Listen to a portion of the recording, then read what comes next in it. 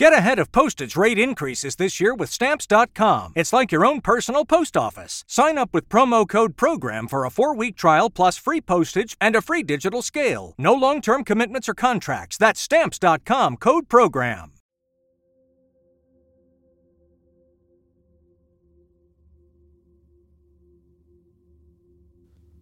All the kids in my neighborhood know the story about the ice cream truck.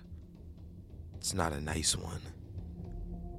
We do try to tell our parents about what the ice cream truck does to kids, but it's like talking to a brick wall.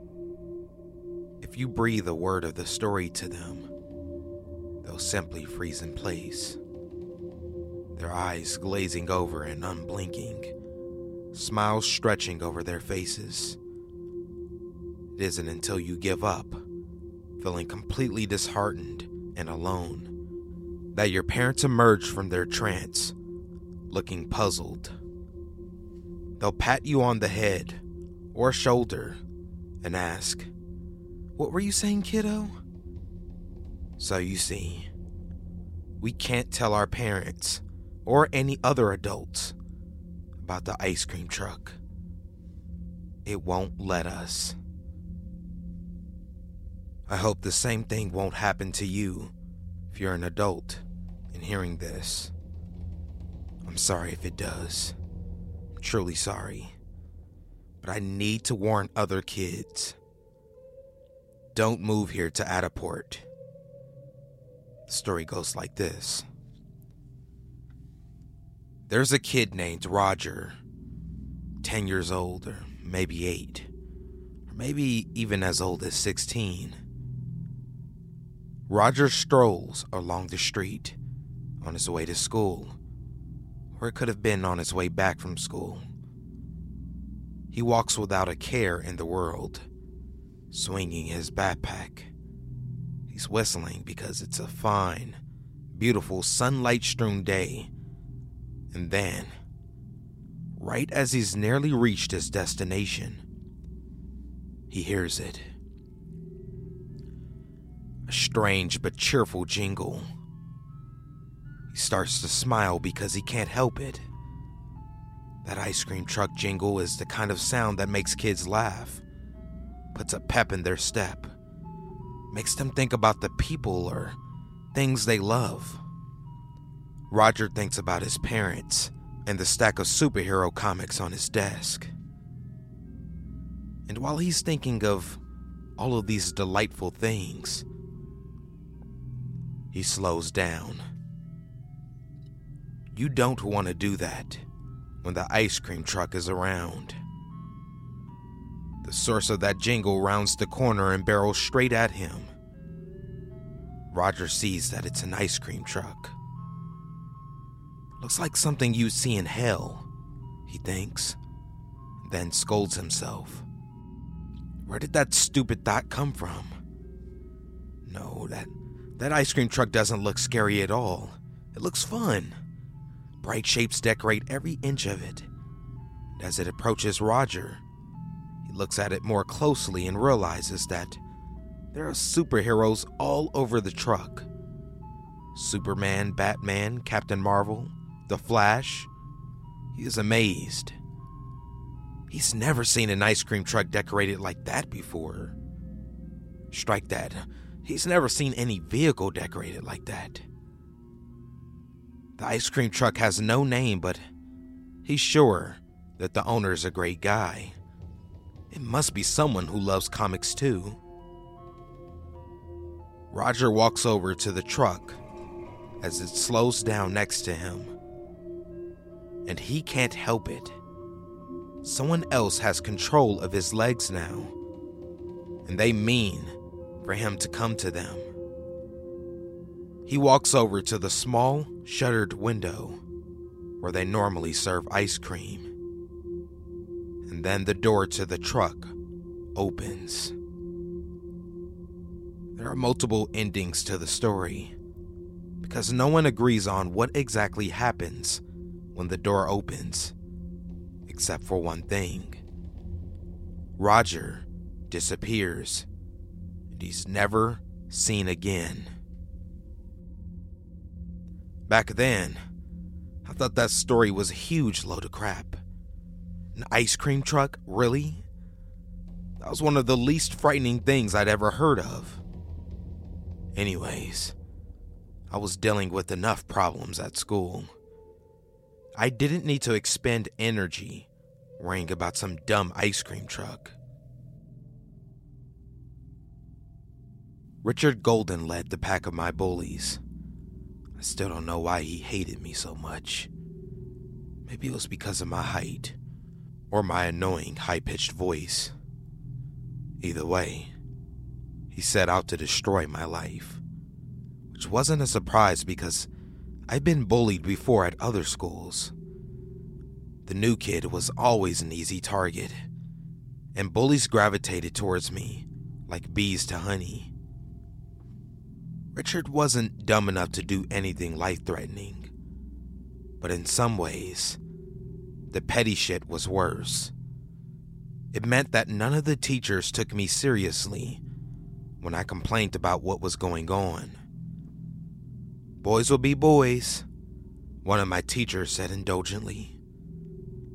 I had to constantly watch my back and my front. No, fuck that, actually all directions. I never knew when he and his little lunatics would strike. They tried to trip me whenever they saw me walking down the hallways or in the cafeteria. And if I brought lunch from home, they either stole it or ruined it.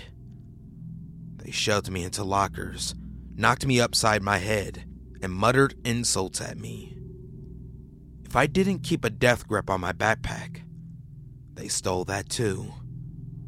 They would pass it around to each other, laughing hysterically as I tried to save my homework, my textbooks, and my pencil pouch. If you've ever been bullied, then you understand. School was hell. And just like my teachers, my parents didn't take it seriously. I knew that my dad was disappointed in me. He wanted me to be tougher and stronger, to be a real man. I heard him talking to Mom late at night when they both thought I was asleep. "Why isn't William like any of the other boys his age? All he does is read." My mom had hushed him, but she shouldn't have bothered. My dad and I always had an uneasy relationship.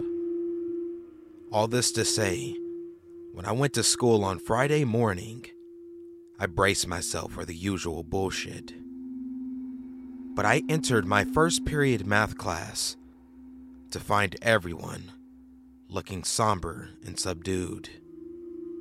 It was eerie to be surrounded by so many pale, silent faces. They looked at me when I entered the room, then looked back down at their desk. Many of them were sitting very still, not doing homework or chatting with their friends, just staring off into space. After a few moments, I just thought it was so strange that I couldn't take it anymore. I leaned over to my desk mate, Sarah, and whispered, "What happened?" Sarah only sometimes deigned to speak to me. It wasn't out of arrogance, but fear. Nobody wanted to be my friend because nobody wanted to become the new target of Richard's sadism. Now, she turned to me with wide eyes and said, "Richard's been missing for nearly 15 hours. His parents called the police station and said that he never showed up." Couldn't have happened to a nicer person, I thought. But I still wondered why everyone looked so stricken. Richard had never been that popular. I was pretty sure that most of us hated and feared him in equal measures. And then I heard it. Someone behind us said, "It's that ice cream truck again." Sarah whipped her head around to glare at the offender, Emily. She was a quiet kid and didn't usually speak. Now, She fidgeted in her seat, drumming her fingers on her desk and periodically looking at the doorway, as if she longed to escape. "Don't be an idiot," said Sarah sharply. "There's no such thing. It's not real." Personally, I agreed. The ice cream truck story was just that, a story. It was far more likely that Richard had simply run away, though he wasn't really the type to do that. Maybe a pedophile had kidnapped him, or a serial killer. I didn't wish that fate on anyone, but I'd be lying if I said that there wasn't some part of me that thought Richard would deserve it. We all stopped talking when Miss Auden entered the room. She glanced around at us, her eyebrows raised, as if she was puzzled by such an extraordinary feat. But she didn't ask us what was going on. Richard's parents had probably already contacted the school. The math lesson simply continued on as usual. The entire school day was a blur. I'd be alert, on the lookout for shoves and teasing. Then I'd remember that Richard was missing and I didn't have to constantly scan my surroundings anymore.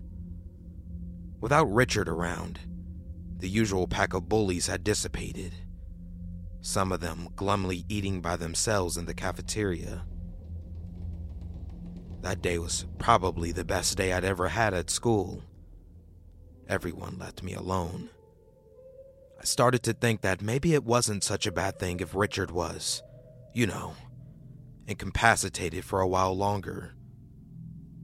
I didn't exactly want him dead, but I was enjoying the peace and silence of his absence. When the school bell rang, for once, I didn't have to speed out of there like a bat out of hell. Instead, I walked slowly and calmly, enjoying the sunshine that had made a sudden reappearance. Winter in NorCal only lasts for all of 2 weeks, but I had gotten spoiled by the good weather. The temperature was in the high 50s, and a brisk wind swept over me. It was the perfect weather for my walk back home, a trek that usually took around 30 minutes. As I walked home, I shuffled the playlist on my iPod. 9 Inch Nails' Into the Void blared through my earbuds, and I relaxed. I loved rock and heavy metal. Unsurprisingly, my dad disapproved of this. Right as Into the Void switched over to a different song, I heard a strange noise. I still had my earbuds on, but I could almost hear it. Maybe it was someone blasting music from their car, or someone practicing drums in their parents' garage or basement. I hesitated, one hand over my left earbud. Curiosity got the better of me. I lowered my earbud and a blast of the sound hit me. I don't know how to describe what I heard.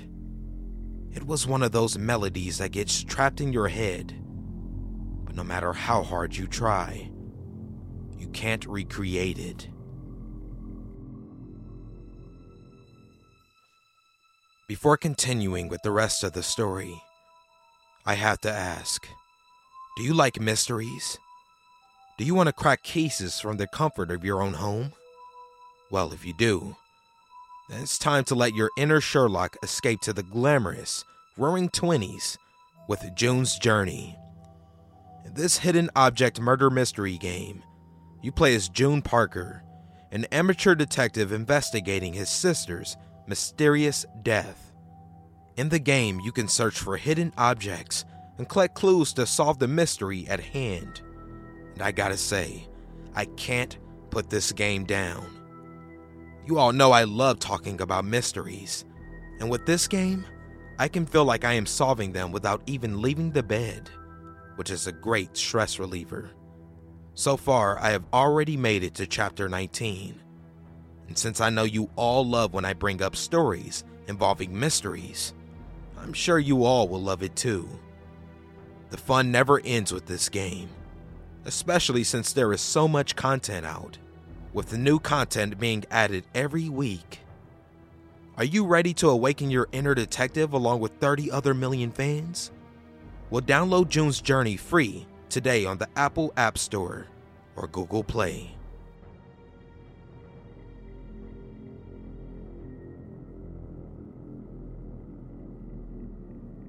You'll try to hum it or play it, and whatever comes out of your lips and fingers, it just doesn't match what's in your head.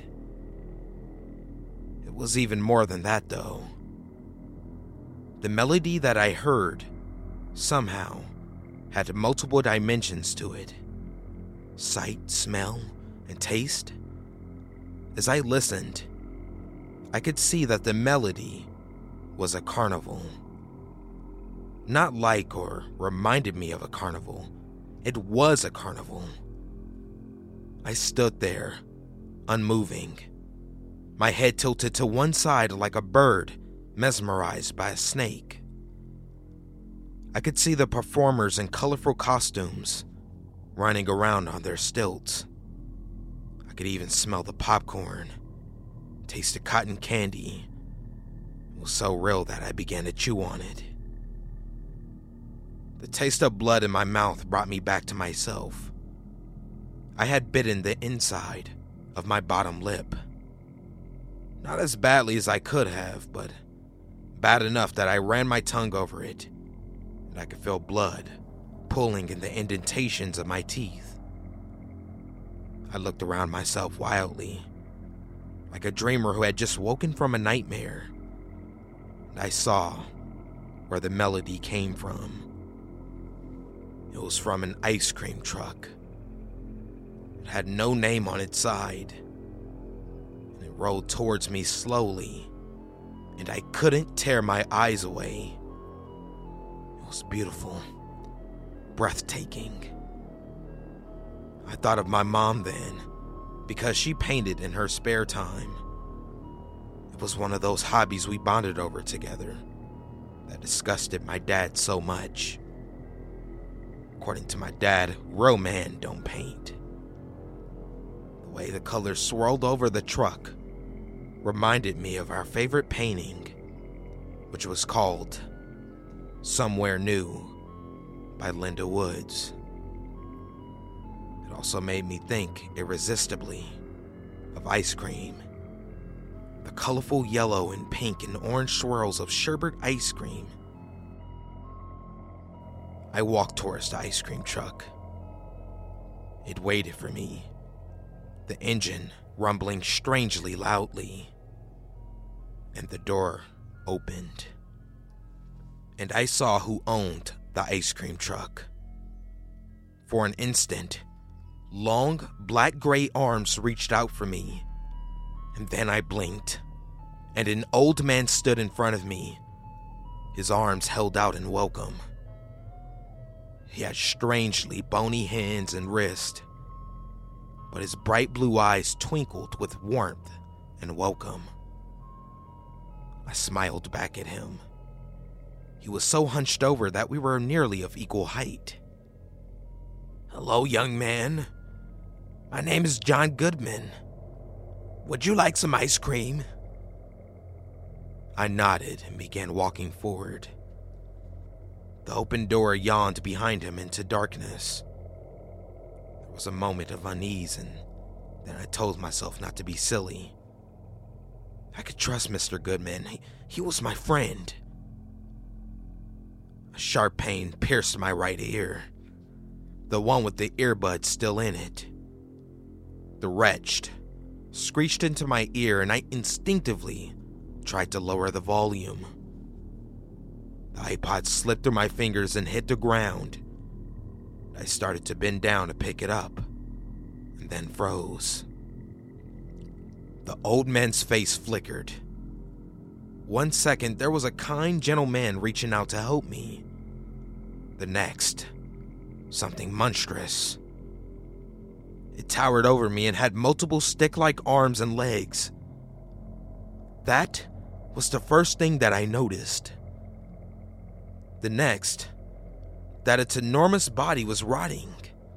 It looked and smelled the way spoiled meat does. And every time it moved forward on those thin legs, flakes of skin drifted off of it. Worse than its insane white eyes and gaping mouth were the faces. Faces covered every part of his body in arms and legs, and all of them were screaming. Faces of kids whose eyes rolled madly in their sockets, whose black tongues flapped out, and whose shredded lips formed incoherent shapes. I saw Richard's face on one of its arms, and he saw me. We stared at each other for a full second. Then I scrambled backwards as the thing's hands reached out for me, its black talons grasping for my face, my clothes, my arms. I screamed in one startled burst and turned to run. And as I ran, I heard it behind me screaming too. And unlike mine, it was a scream of frustrated rage. I risked a glance backwards and saw it slump down beside the ice cream truck, beating its many arms against the ground in a fit of petulance. The faces of the kids on its arms wailed as their faces smashed apart, bits of bones flying through the air, nose and eyes and lips gouged out to bleed down their cheeks. Once I got home, I went straight into the bedroom and locked the door. I barricaded it with my bookcase and my desk. I even pushed my bed against it. If I had anything else to put between myself and the door, I would have used that too. I sat in the middle of my wrecked and messy bedroom and trembled and waited for the thing to track me down and kill me. My parents came home, and my dad forced me to undo the barricade. We ate dinner together, and my food was ash in my mouth. As usual, my dad ignored me except to tell me that it was rude to wear earbuds during dinner. I took them off, but kept them in the pocket of my hoodie. My mom, though, she noticed that I wasn't my usual self. As we watched TV together, the images swirling into a colorful mess before my eyes, she touched my forehead. "What's wrong, Will?" That was all it took.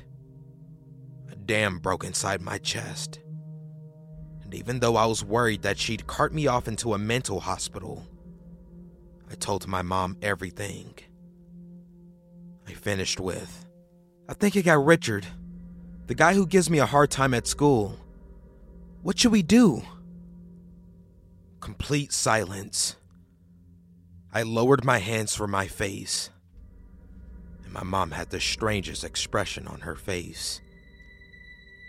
She was so still that she looked like one of those store mannequins poised behind a storefront window. Finally, she moved. Her eyes began to blink and her mouth stretched into a yawn. "I'm sorry, honey. What were you saying?" "Nothing," I replied, my chest hollow. "I think I'm coming down with something." I excused myself to bed and barricaded my bedroom door again. Thankfully, I hadn't lost my iPod. I picked it up from where it was charging and slipped the earbuds from my pockets into my ears. There was no way in hell that I was ever going to take them off again. It wasn't until I was close to falling asleep that I heard it. A cheerful, lively melody, so loud that I could almost hear it over the music in my earbuds. But I kept turning up the volume on my iPod. Even when it hurt so badly, I would have given anything to turn it off. I stood up and sprinted over to my bedroom window, looking down. As expected, the ice cream truck was parked outside on the street, waiting for me. Moonlight turns its brightest spirals of colors into a cruel, mocking joke. And the longer I stared at the truck, the easier it became to see that the colors weren't really there. No, the truck was decorated with small bones made from them. Bones glimmered in their spirals under the moonlight and jutted out of the truck. And although I knew it was just my imagination, it seemed to me that I could hear the screams of children again. Someone screaming my name over and over. Someone who sounded just like Richard. But he could scream as much as he wanted to, because I wasn't going down there. Not if I could help it. I knew that there was something in the ice cream truck looking up at me, its white eyes gleaming as drool dripped down its chin. Something waited for me to take out my earbuds. Waited for me to make a single mistake. Waited for me to come outside. Something hungry.